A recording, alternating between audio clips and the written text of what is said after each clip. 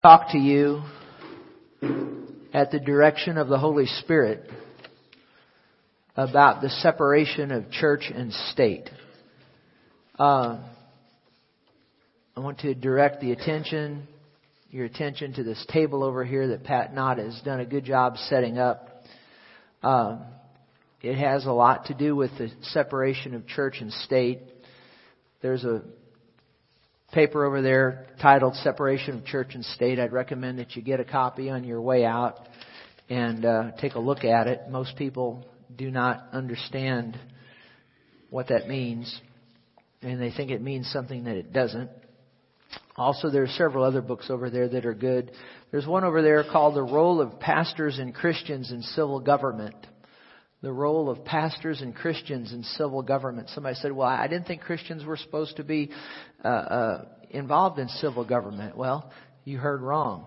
We're supposed to be involved in civil government, and our voice is supposed to be heard in civil government. And David Barton, who is out of Texas, he is the founder of Wall Builders Ministries, and he has some excellent materials. There's some over there I'd recommend you take a look at. He is an expert on the founding of this nation and the founding fathers. And a lot of the information I'm going to share with you today, I didn't learn in high school because they taught me wrong in high school and in college. I have had a lot of American history classes. Some of what they taught me was correct, but a lot of it was wrong, particularly as it pertains to the founding of this nation and the founding fathers and what they believed. And so I would check out David Barton and his work. Much of what I'm going to share today I got from him. He's real good at documenting things and not just saying something off of the cuff, but documenting. Most of his books, if you look at his books very carefully, there's page after page, like a third of the book almost is documenting what he said, in the book. And so a lot of good things there from him. So the separation of church and state. What I want you to do, first of all, is go to 2 Corinthians, the 6th chapter and the 14th verse. The Apostle Paul says here in 2 Corinthians 6:14, he says, "Do not be unequally yoked together with unbelievers.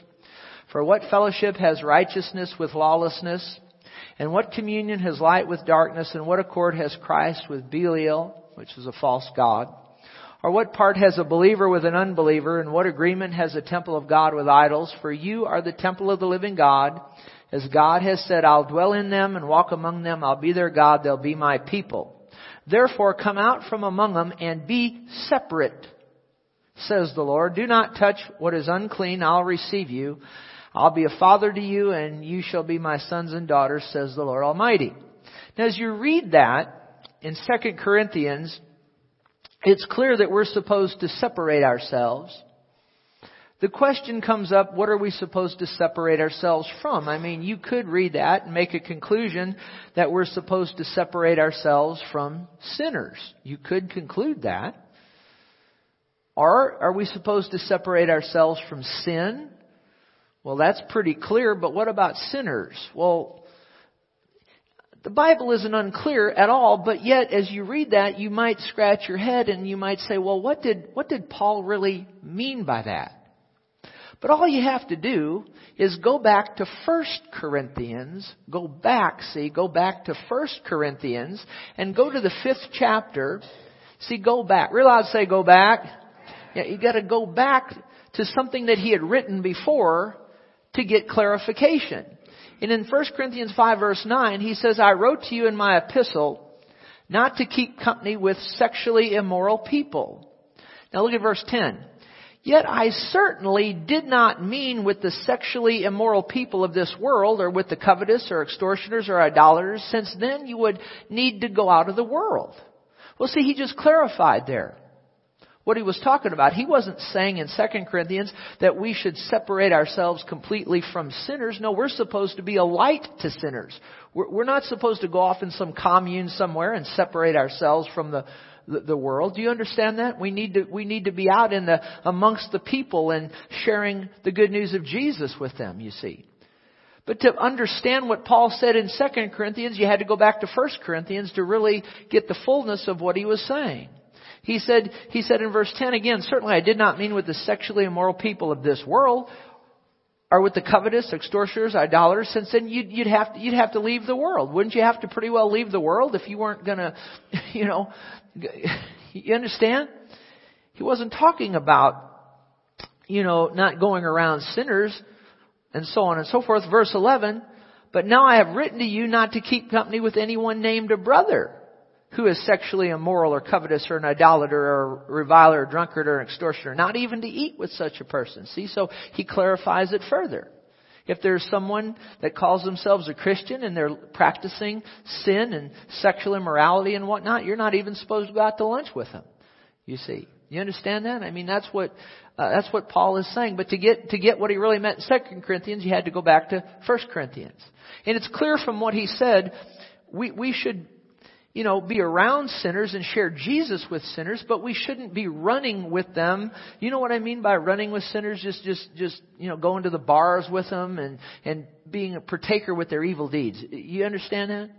Okay, but we're not supposed to separate ourselves and never have anything to do with them. Otherwise, we'd have to leave the world, You clear on that?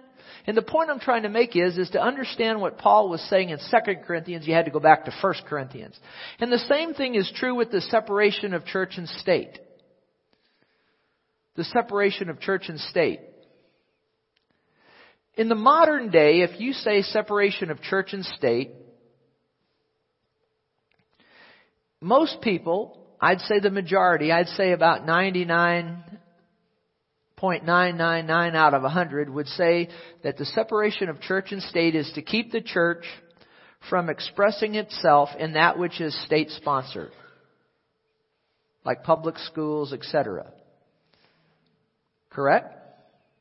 You ask most people, what is separation of church and state? They'd say, well, we got to keep the church from expressing itself in that which is state-sponsored. Like the public schools. Like a Christian shouldn't get up in the public school and pray, over a ceremony or whatnot. That's what people think separation in church of state is there for. But that's incorrect. That's what I was taught in high school. It's incorrect. Originally, to really understand separation of church and state, you have to go back to the founders of the nation and understand what was going on and what they were talking about. Originally, separation of church and state was to keep the government out of the functions of the church, not the other way around. I want to read this to you from this paper that's over there.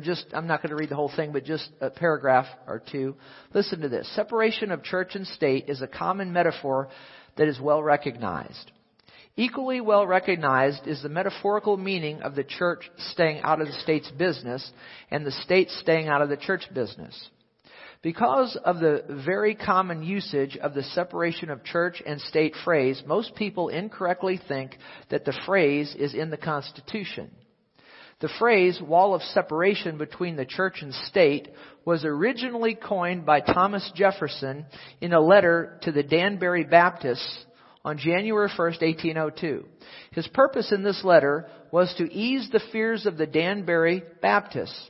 And so he told them that this wall had been erected to protect them. The metaphor was used exclusively to keep the state out of the church's business, not to keep the church out of the state's business. You need to understand that. The Constitution states, and actually the First Amendment, says Congress shall make no law respecting an establishment of religion or prohibiting the free exercise thereof. Both the Free Exercise Clause and the Establishment Clause place restrictions on the government concerning laws they pass or interfering with religion. No restrictions are placed on religions except perhaps that a religious denomination cannot become the state religion. You see, the separation of church and state, the original intent of that was to keep the government out of the church's business, not to keep the church out of the government's business. Did you get that? Yes. Did I make that clear to you? Today, the way it's understood is just the opposite. They think people think the separation of church and state is to keep the church out of government business, but originally it was to keep the government out of the church's business. And it's there really to keep the government from establishing a state religion, which you don't want that to happen. That happened in the 4th century in Rome under Constantine, where the Roman emperor supposedly became a Christian and he made Christianity the religion of the state. And we're still dealing with that mess today. Because you see, what happened there is paganism mixed with Christianity. Prior to the 4th century, in the first 3 centuries, you had to get born again. You had to be a believer upon the Lord Jesus Christ to become a member of the church. You understand that? But in the 4th century, under Constantine, all you had to do was be a Roman citizen, and you were automatically called a Christian. That puts a lot of people in hell, dear brothers and sisters. Because people think they're Christians when they're not. And you get paganism and a lot of the ritual of paganism mixed in with Christianity. See, the devil saw in the first 3 centuries that he couldn't beat this church, so guess what he did? If you can't beat him, join him, and that's what he did in the 4th century. He joined the church, essentially. The devil did. Do you understand that? So you don't want the state to exact a religion upon the people. But you do want Christians involved in government. And really, as you'll see by the time we get to the end, the way that this government here, this republic works best is when Christians are in positions of authority. When you have born again, spirit filled, I'm talking to somebody who talks in tongues, sitting in the Oval Office. You hear what I just said? And in a vice presidential mansion, you see. And the Speaker of the House. And the head of the Senate, and so on and so forth, you see. Wouldn't that be wonderful? And all the way down to have school board officials born again, filled with the Holy Ghost, speaking in tongues, praying at the beginning of the day, in the name of the Lord Jesus, you see. You say, oh, we couldn't have that. Why not? They did in the early days of this founding of this country, as we're going to see. We've allowed the devil to steal something really wonderful from us. Did you hear what it just said?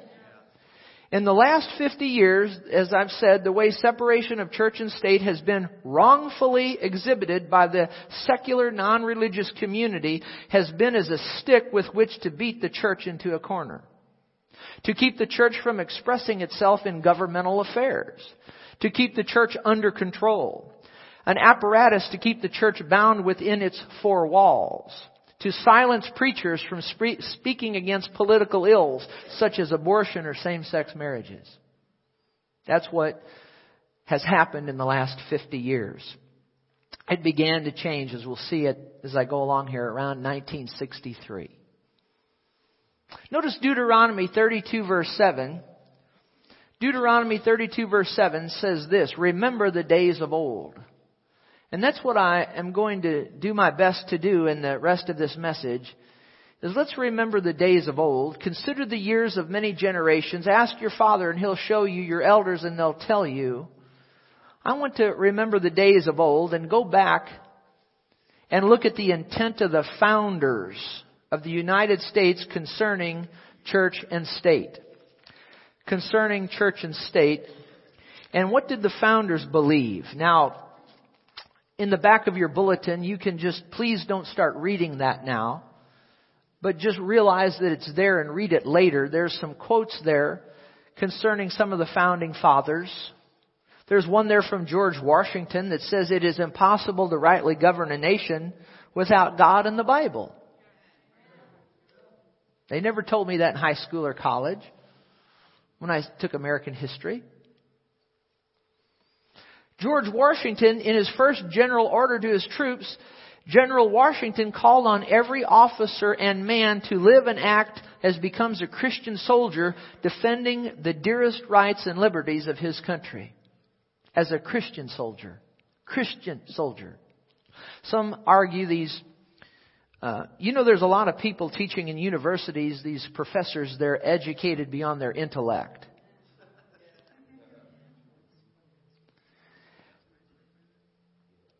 And they'll tell you, well, the founders were quote-unquote deists. And you have to really check that word out, but without getting too much into it.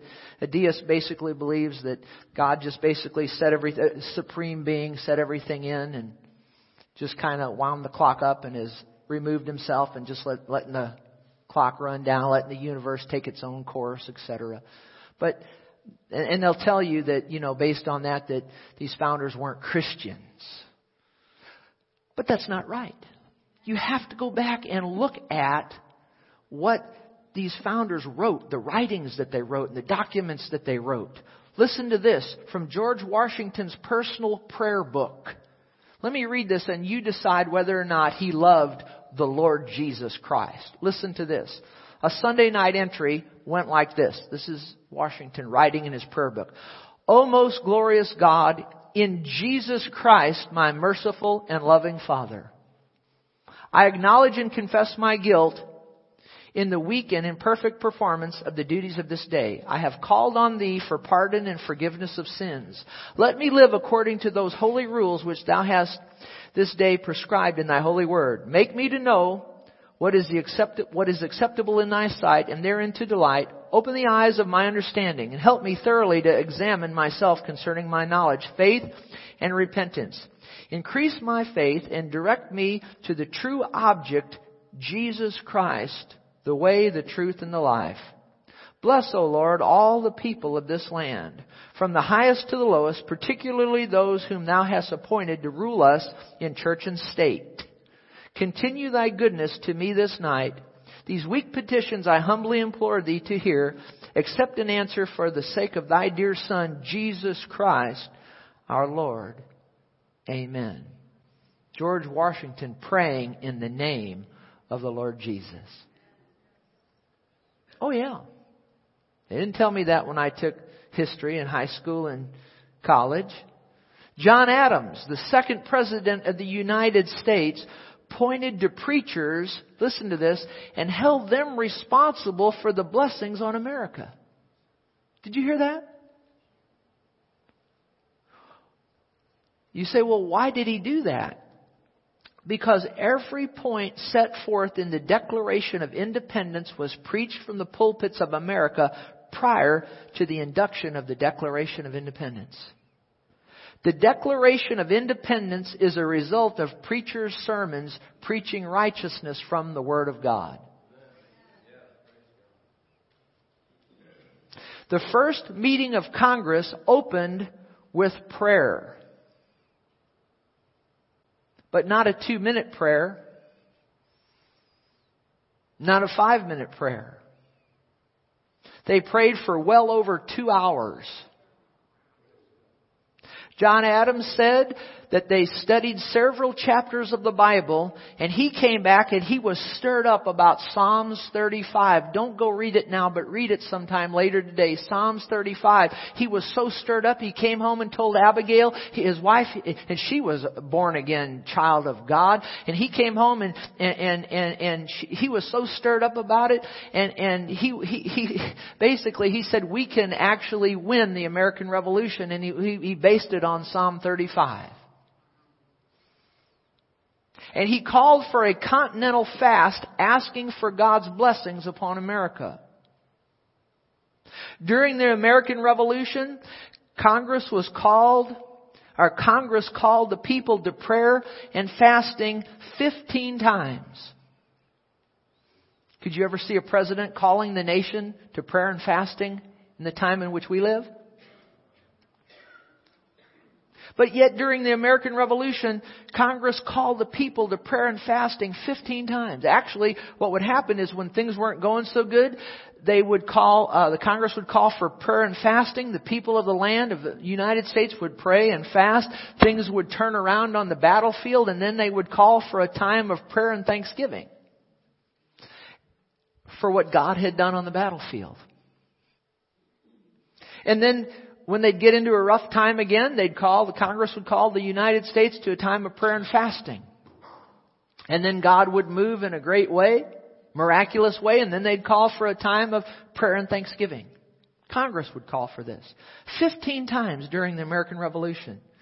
That is how John Adams explained the ragtag colonists defeating the most powerful military machine of that day, the British Army. You have to understand that we shouldn't have won the American Revolution. Looking at it naturally, you have a couple of, just a few ragtag colonists compared to the greatest military machine of the day, the British Army. But yet the colonists prevailed. Why? Because of prayer and fasting and trust in Almighty God and His Son Jesus Christ. Glory to God. George Washington wrote a letter to one of his fellow generals saying, and I'm paraphrasing this now, he said, if one has seen what we have seen in the battles, beating insurmountable odds, and not thank God, that person would have to be wicked. George Washington saw some things on the battlefield that should not have ought to happen in favor of the colonists. But they did happen because Congress had called for prayer and fasting. And God moved. Can you say amen? It's interesting, John Adams, the second president, listened to a letter that he wrote. He said, you need the Holy Ghost. There can be no legitimate government unless it is administered by the Holy Ghost. He could have been a Holy Ghost preacher, and he was the second president of the United States. Oh, that we'd have a president like that again. And not just a president, but a vice president, and all the way down in the Congress and the Senate and the House, you see, all the way down to the dog catcher. Amen. By 1815, there had been 1,400 government officials had issued calls to prayer. By 1815, government officials 1,400 times had issued calls to prayer. Did you get that? This was being done again and again. That's unheard of today. It's unheard of. That's even unheard of, really, by church leaders calling people to fast and pray. We can't fast and pray. We got to get you out in 30 minutes so we can please you. No, that's not how this church runs. Did you hear what I just said? We're respectful of your time, but if the Holy Ghost is moving, we're going to stay till He's done. If that cramps your lunch plans, you'll just have to take that up with the Holy Ghost. I don't mean that ugly, but that's the kind of man of God you want. You need somebody that's more concerned about what the Holy Ghost wants than whether or not you're going to get out on time. Can you say amen?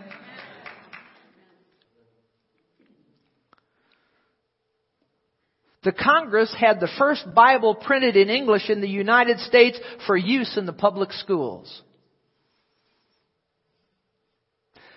The Congress had the first Bible printed in English in the United States for use in the public schools. The Congress had the first Bible printed in English in the United States for use in the public schools. The Congress had the first Bible printed in English in the United States for use in the public schools. The Congress had the first Bible printed in English in the United States for use in the public schools. In case you're not getting it, I'll say it again. The Congress had the first Bible printed in English in the United States for use in the public schools. I said the Congress had the first Bible printed in English in the United States for use in the public schools. That goes back to the founders. The founders, the first Congress, I'm telling you, had the Bible printed in English in the United States for use in the public schools. The Bible should still be in the public schools today. But we've let some loudmouth atheists in 1963 take that away from us. And it irritates me. I'm aggravated about it. Of the 56 signers of the Declaration of Independence, 29 held degrees from seminaries.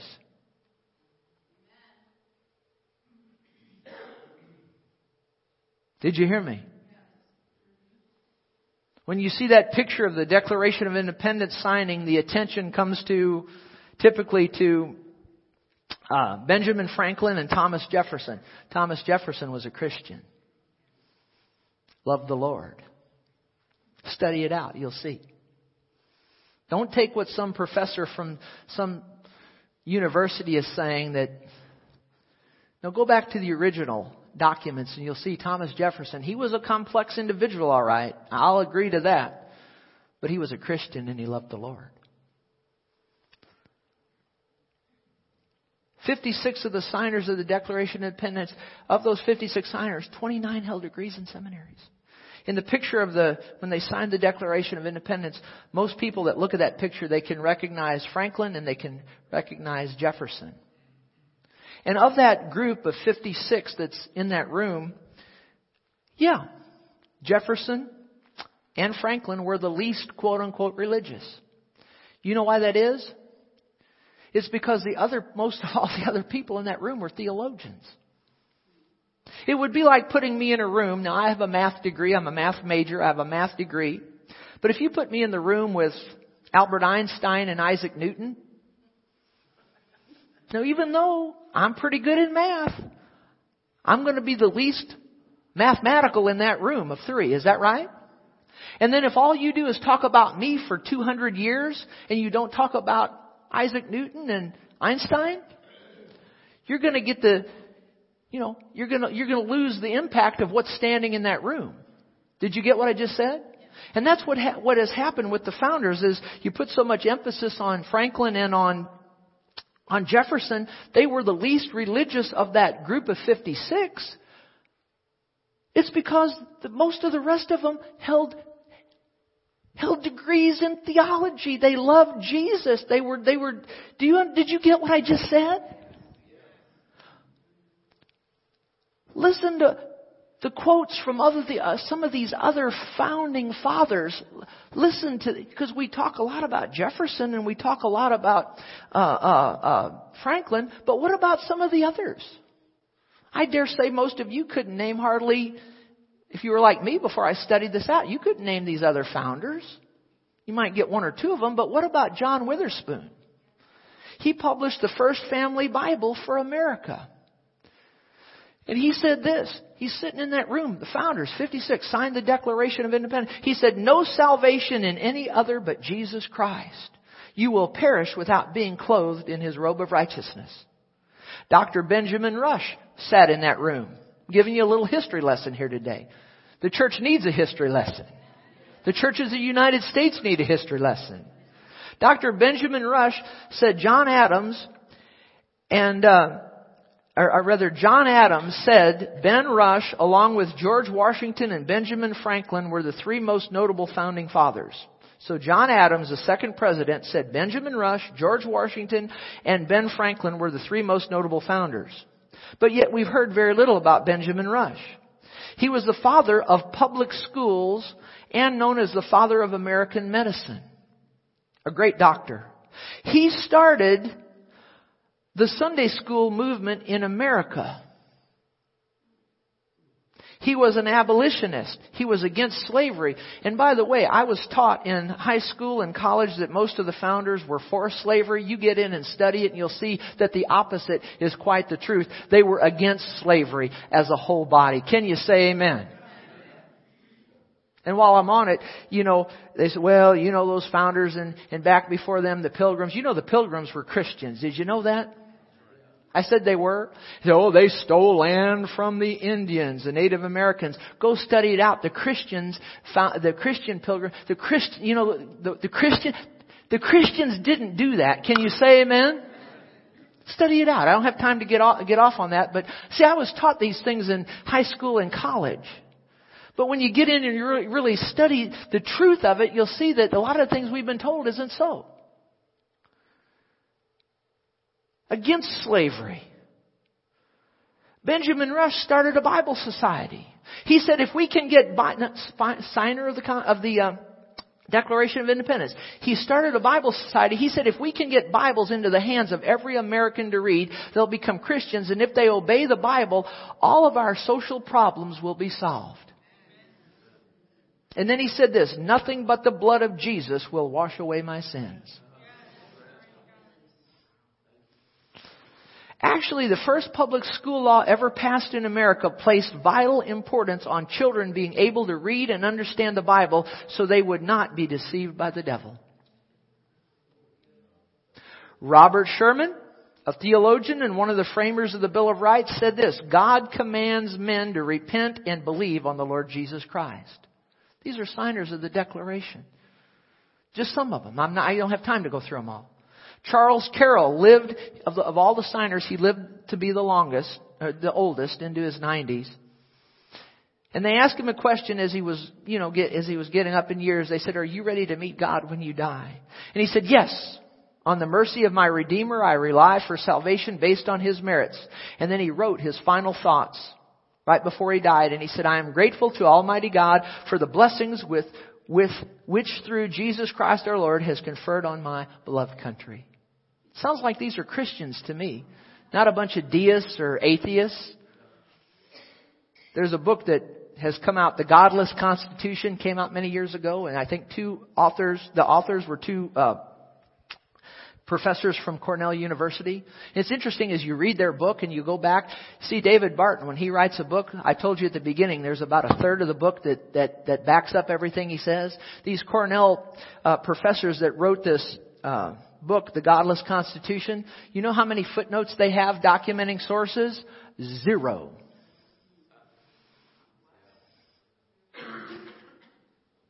I said 0. They've got nothing to back up what they're saying in their book, The Godless Constitution. We need to do some studying, or we can let the devil take our freedom right away from us. And we're seeing that happen even as we speak in this nation. Francis Hopkinson, who designed the first American flag, designed it. One of the first federal judges appointed by George Washington. He was a signer of the Declaration. He was a church music director, choir leader, and organist. And in 1767, he put together the first American hymnal where he put the entire book of Psalms to music. And it's a big, thick book.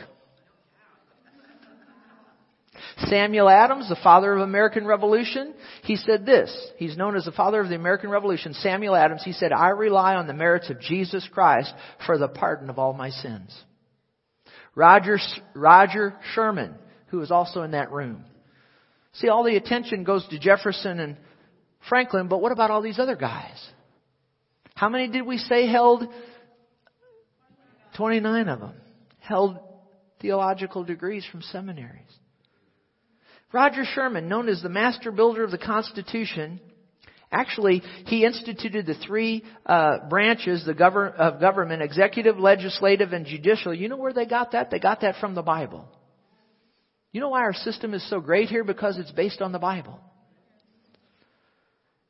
He was a framer of the Bill of Rights, which are the first 10 amendments. He was a long-term member of Congress. This is what this Roger Sherman did. He consulted the Bible at the beginning of each session of Congress. He consulted the Bible. He believed it should be read cover to cover annually. He would buy a new Bible at the beginning of each session of Congress. He would read it daily. He would write notes in the margin, things he felt the Lord was showing with him, and then present it to one of his children upon return home from Congress. He had 15 children, so that was quite a task. Went through a lot of Bibles. And he wrote this. He said, "God commands all men everywhere to repent, believe on the Lord Jesus Christ, and has assured us that all who repent and believe on Jesus, will be saved." And we could go through other presidents. I'm just sticking with the founders, but I do want to come down to Harry Truman, if I might. Anybody ever hear of Harry Truman? He made the statement. He said, "This is a Christian nation." And there's 300 court cases that say America is a Christian nation. And America started out that way. Harry Truman called all the attorney generals of each state together, and he made this statement. He said, "The fundamental basis of the Bill of Rights comes from the Bible." I don't think we emphasize that enough these days. You know, President Truman's Christmas addresses were so powerfully based on the Word of God, they almost felt like you should give an altar call at the end. We don't have that anymore today, do we? Quite the opposite. This nation was founded on Jesus. Was founded on God the Father, God the Son, and God the Holy Ghost. It wasn't founded on Allah. It wasn't founded on Muhammad.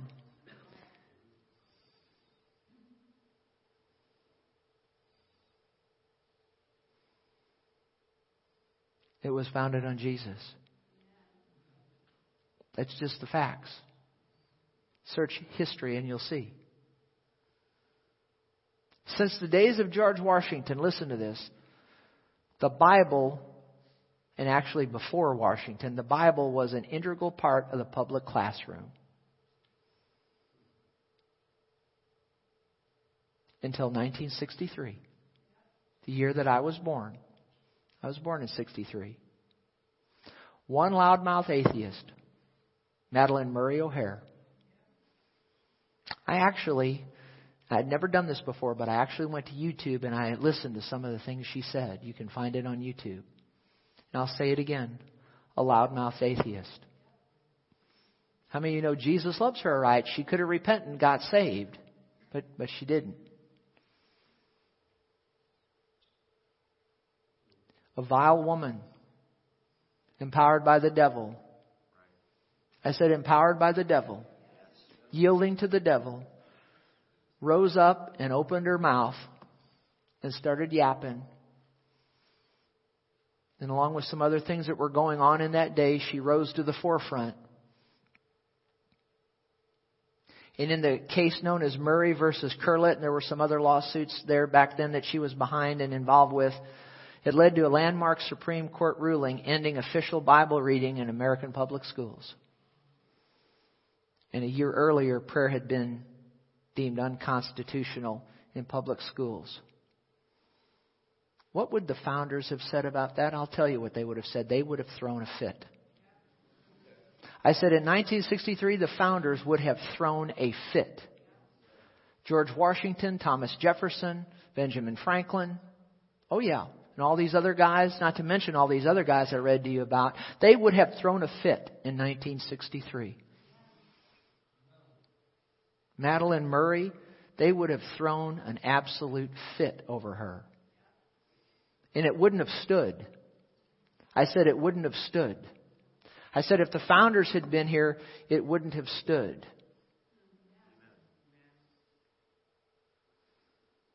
The founders would have no problem starting the day out at school with reading from Scripture, from the Bible.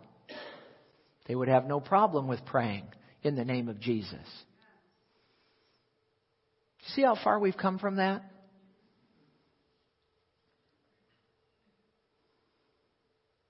And in 1962, 63, some Christians spoke up, but not near enough.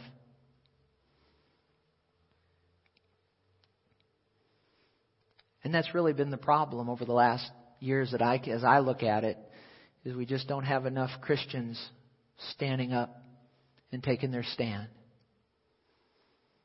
And so the devil's been able to come into this nation and do what he's done. I believe it's over half of the Christians don't even vote. It's sad, isn't it? I said it's sad.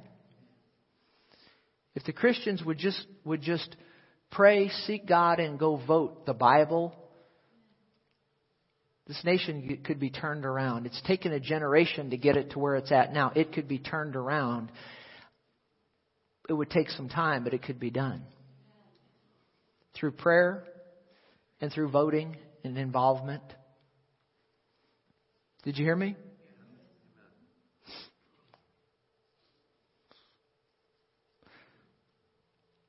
I preached a message along these lines one time years ago, not this one, but one similar, and I had a person come up to me. They didn't come up to me. They sent me an email, and they said, you shouldn't be teaching these kinds of things from the pulpit. Well, you see, they really swayed me.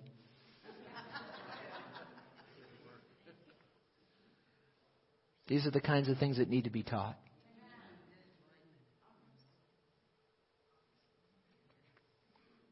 We've allowed the devil to take the nation away from us.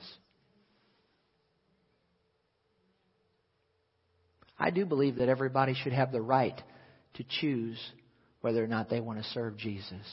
God doesn't push himself off on anybody. But we shouldn't allow secular, non-believers take our rights away from us. I'm not going to push Jesus down anybody's throat, because he wouldn't do that. But I'm going to make a bold stand for him, no matter what it costs me if I have to go to prison. And no matter who walks away from me, I'm going to stick with Jesus. This nation was founded on him.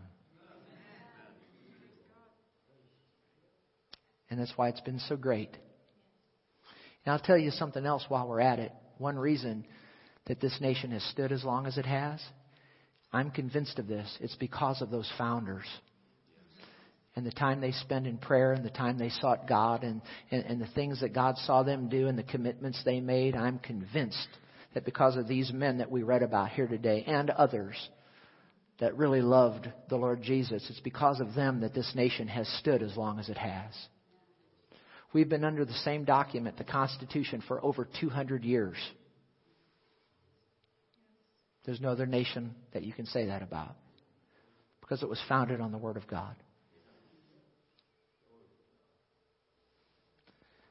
What is the source of these problems? The Bible simply talks about if the people of God stray from the ancient paths, there's going to be problems. And we've strayed from the ancient paths. And we allowed one loudmouth atheist to take it away from us. You know, the public education system has never been the same since 1963. And this nation hasn't been the same. We've always had our problems, but test scores have plummeted. 10 years later, abortion was instituted. And now with the same-sex marriage, you know, I've said this many times and I'll say it again. When God was asked to leave, and actually not asked to leave, he was booted out of the school system, public school system. When he left, light left. Now, I know there's some good Christian teachers, and I taught in the public school system, and I've been there, and there is some flickers of light there, but most of it lays in darkness. I'm not against the public school system. I'm a product of it. And I tell you what, I'm proof that you can go through that system and come out believing on the Lord Jesus Christ. But you have to be solid in what you believe. But when God left, because he's a gentleman, when they booted him, he left. When he left, light left. Because the Bible says the entrance of your word gives light. And you see, this really shows up in the universities. Because I know I went through the university as well. And I've studied this. And this really shows up in the universities. And you know, most of the universities in this nation started out as Christian. Strong Christian. But now approximately 80% of Christian youth who go to college and university in the United States will deny their faith in the Lord Jesus Christ after going through the system. Why is that? Because, you see, this cycle's been going on of the public system producing people that don't believe on the Lord Jesus Christ, etc. It's become more secular and so on and so forth. And you've got it to the point now where professors get up and some of them will say, how many of you in here believe on the Lord Jesus? And hands will go up and they'll say, by the time I get done with you this semester, your hand won't go up. And 8 out of 10 of them, Christian youth that sit there, they stop believing on the Lord Jesus. Because of these secular professors that don't know God. They don't know history. They don't know Jesus. And when you put that, here's the real problem, when you put that together with pulpits that aren't teaching doctrine. So the youth don't ever get to hear doctrine. They just get to hear a little mamby-pamby sermon from a pablum-pushing pulpiteer. And they don't ever teach messages like this from the pulpit. I wish when I was a kid somebody would have told me this, what I've told you today. And don't take my word for it. Go study it for yourself. But nobody ever taught me this. But you see, you got pastors in this land, they're not teaching doctrine. And so the youth aren't prepared. And so when they go to college, they're not prepared to answer those professors. Come on now. And you have what we got now.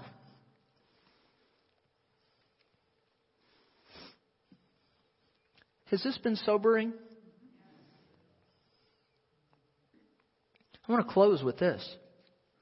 I want you to listen very carefully. I hope that what I'm about to read hits all of us right between the eyes. You really need to listen now. If you didn't get anything else, you need to listen now. We all need to listen to this. Listen to this.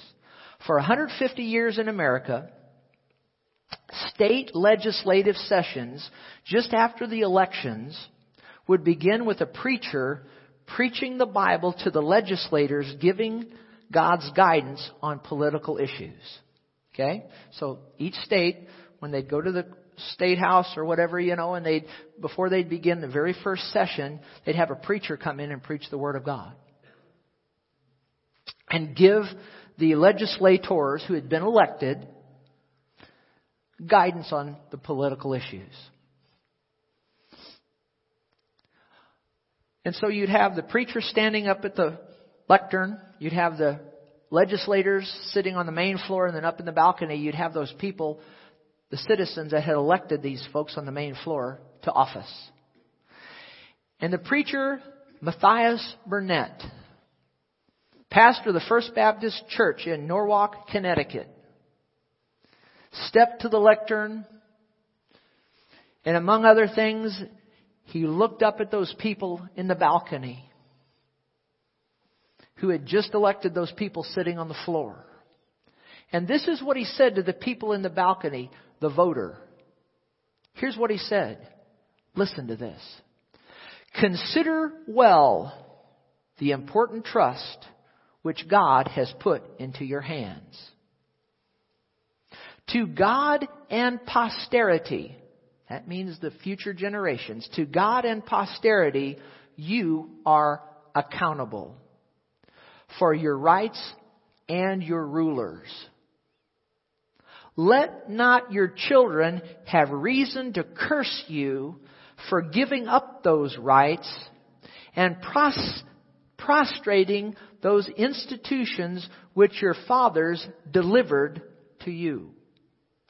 Look well to the characters and qualifications of those who elect and raise to office, and look well to the characters and qualifications of those you elect and raise to office and places of trust. Let me say that again. Look well to the characters and qualifications of those you elect and raise to offices and places of trust. Think not that your interests will be safe in the hands of the weak and ignorant, are faithfully managed by the impious, the dissolute, and the immoral. Think not that men who acknowledge not the providence of God, nor regard His laws, will be uncorrupt in office. Think about that. Think not that men who acknowledge not the providence of God, nor regard His laws, will be uncorrupt in office. I know that the way that very educated man, it's hard to follow, but did you hear what he just said? Think not that men who acknowledge not the providence of God, nor regard His laws, will be uncorrupt in office. Firm in defense of the righteous cause against the oppressor, or resolutely oppose the torrent of iniquity. Did you get that? Watch over your liberties and privileges, civil and religious, with a careful eye. I seldom do this, but this is so important. Listen to this. Consider well the important trust which God has put into your hands. To God and the future generations, you are accountable for your rights and your rulers. We're accountable for who sits in the Oval Office. We are. Oh, well, God, the heart of the king is in the hand of the Lord. Solomon said that about himself. And his heart, when he said that, was in the hand of God. It doesn't mean every ruler's heart is in the hand of God. It doesn't mean that all the presidents' hearts are in the hand of God. How many of you know we've got presidents whose heart aren't in the hand of God? The voters put the president in there. You and I put him in there. And if we're not putting these people in the political offices, if we're not voting, if the righteous aren't voting, then the unrighteous are going to win. Since you have prayer kicked out, you have Bible kicked out of the public school, you've got abortion, you've got same-sex marriage. And the fault lays at the foot of the Christian who is uninvolved. Consider well the important trust which God has put into your hands. To God and future generations, you are accountable for your rights and your rulers. Let not your children have reason to curse you for giving up those rights and prostrating those institutions which your fathers delivered to you. Think of that. Look well to the characters and qualifications of those you elect and raise to office and places of trust. Think not that your interests will be safe in the hands of the weak and ignorant, or faithfully managed by the impious, the dissolute and the immoral. Think not that men who acknowledge not the providence of God nor regard His laws will be uncorrupt in office.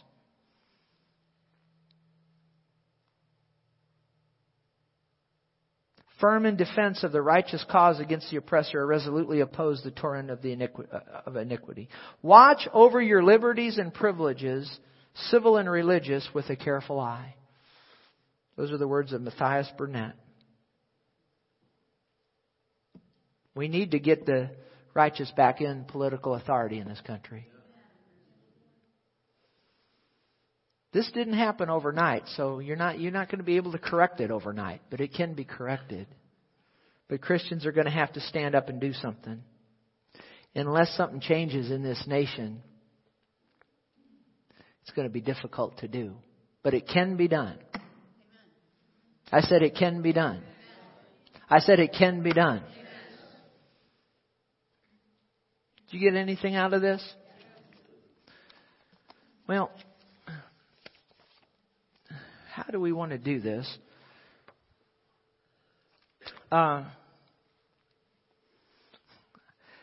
It seems like rather than breaking and coming back for an hour of prayer, just feel like I'm being led. Rather than doing that, I'm not going to keep you all for an hour. Don't get nervous. Although you ought to want to stay if the Holy Ghost was in it, but I'll leave that between you and the Lord. Rather than doing that, let's just close with a few minutes of prayer right here. Is that all right with everybody? Unless you have to go to work or there's some kind of a medical issue, if that's not okay with you, I don't mean this ugly, but you're part of the problem in this nation. You still love me? Sometimes the words from this pulpit are blunt, but sometimes that's what we need to hear. So if you need to go to work or something, you need to slip out, that's not a problem. But just stay in a few minutes to pray for the nation, I think would be well served. Amen? Some of these men went through these founders. I just keep coming back to that in my heart. The reason the nation has stood as long as it has been because of the founders. The founders who had a relationship with the Lord Jesus. Stand with me if you would.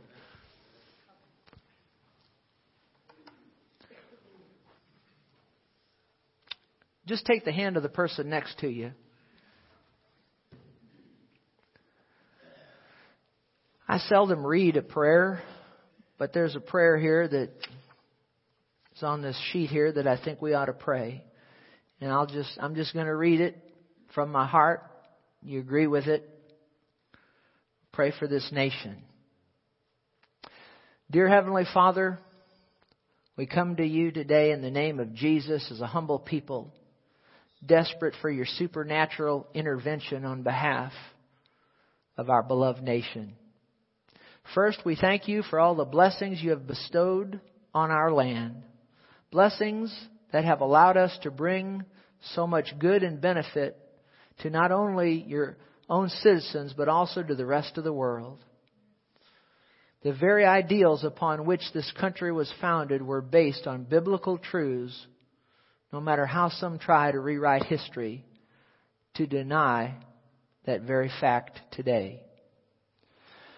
This is why our hearts are so broken over how you continue to be marginalized and dismissed by both our people and our institutions. We're also saddened by the fact that your people have contributed greatly to the spiritual apathy that now engulfs us. Our satisfaction in remaining religious without being fully committed to living out the truths of your word has caused us to become co-conspirators with the forces of evil that are destroying us as a society. It is for this reason that we personally and collectively repent of our carnality and recommit ourselves to becoming visible and verbal disciples of Jesus Christ. Enable us by your Spirit to no longer be secret agent Christians, but rather to publicly declare and live out your truth in a spirit of love so that you feel welcome in our country once again. Thank you for your promise to hear our prayers when we call to you with hearts of repentance and obedience, which is how we are appealing to you today. Heavenly Father, on behalf of your church, we affirm afresh the priority you are to us, that you would fill every dimension of our lives as we seek to bring you glory through the advancement of your kingdom in our personal lives, our family lives, and in the lives of our churches and our government leaders. We confidently invite heaven's intervention into all the affairs of our nation, and we praise you in advance for your answer. And again, in Jesus' name we pray. And all of God's people that agreed with that real loud said, Amen. Amen. Amen. Amen. Amen. Amen. Amen.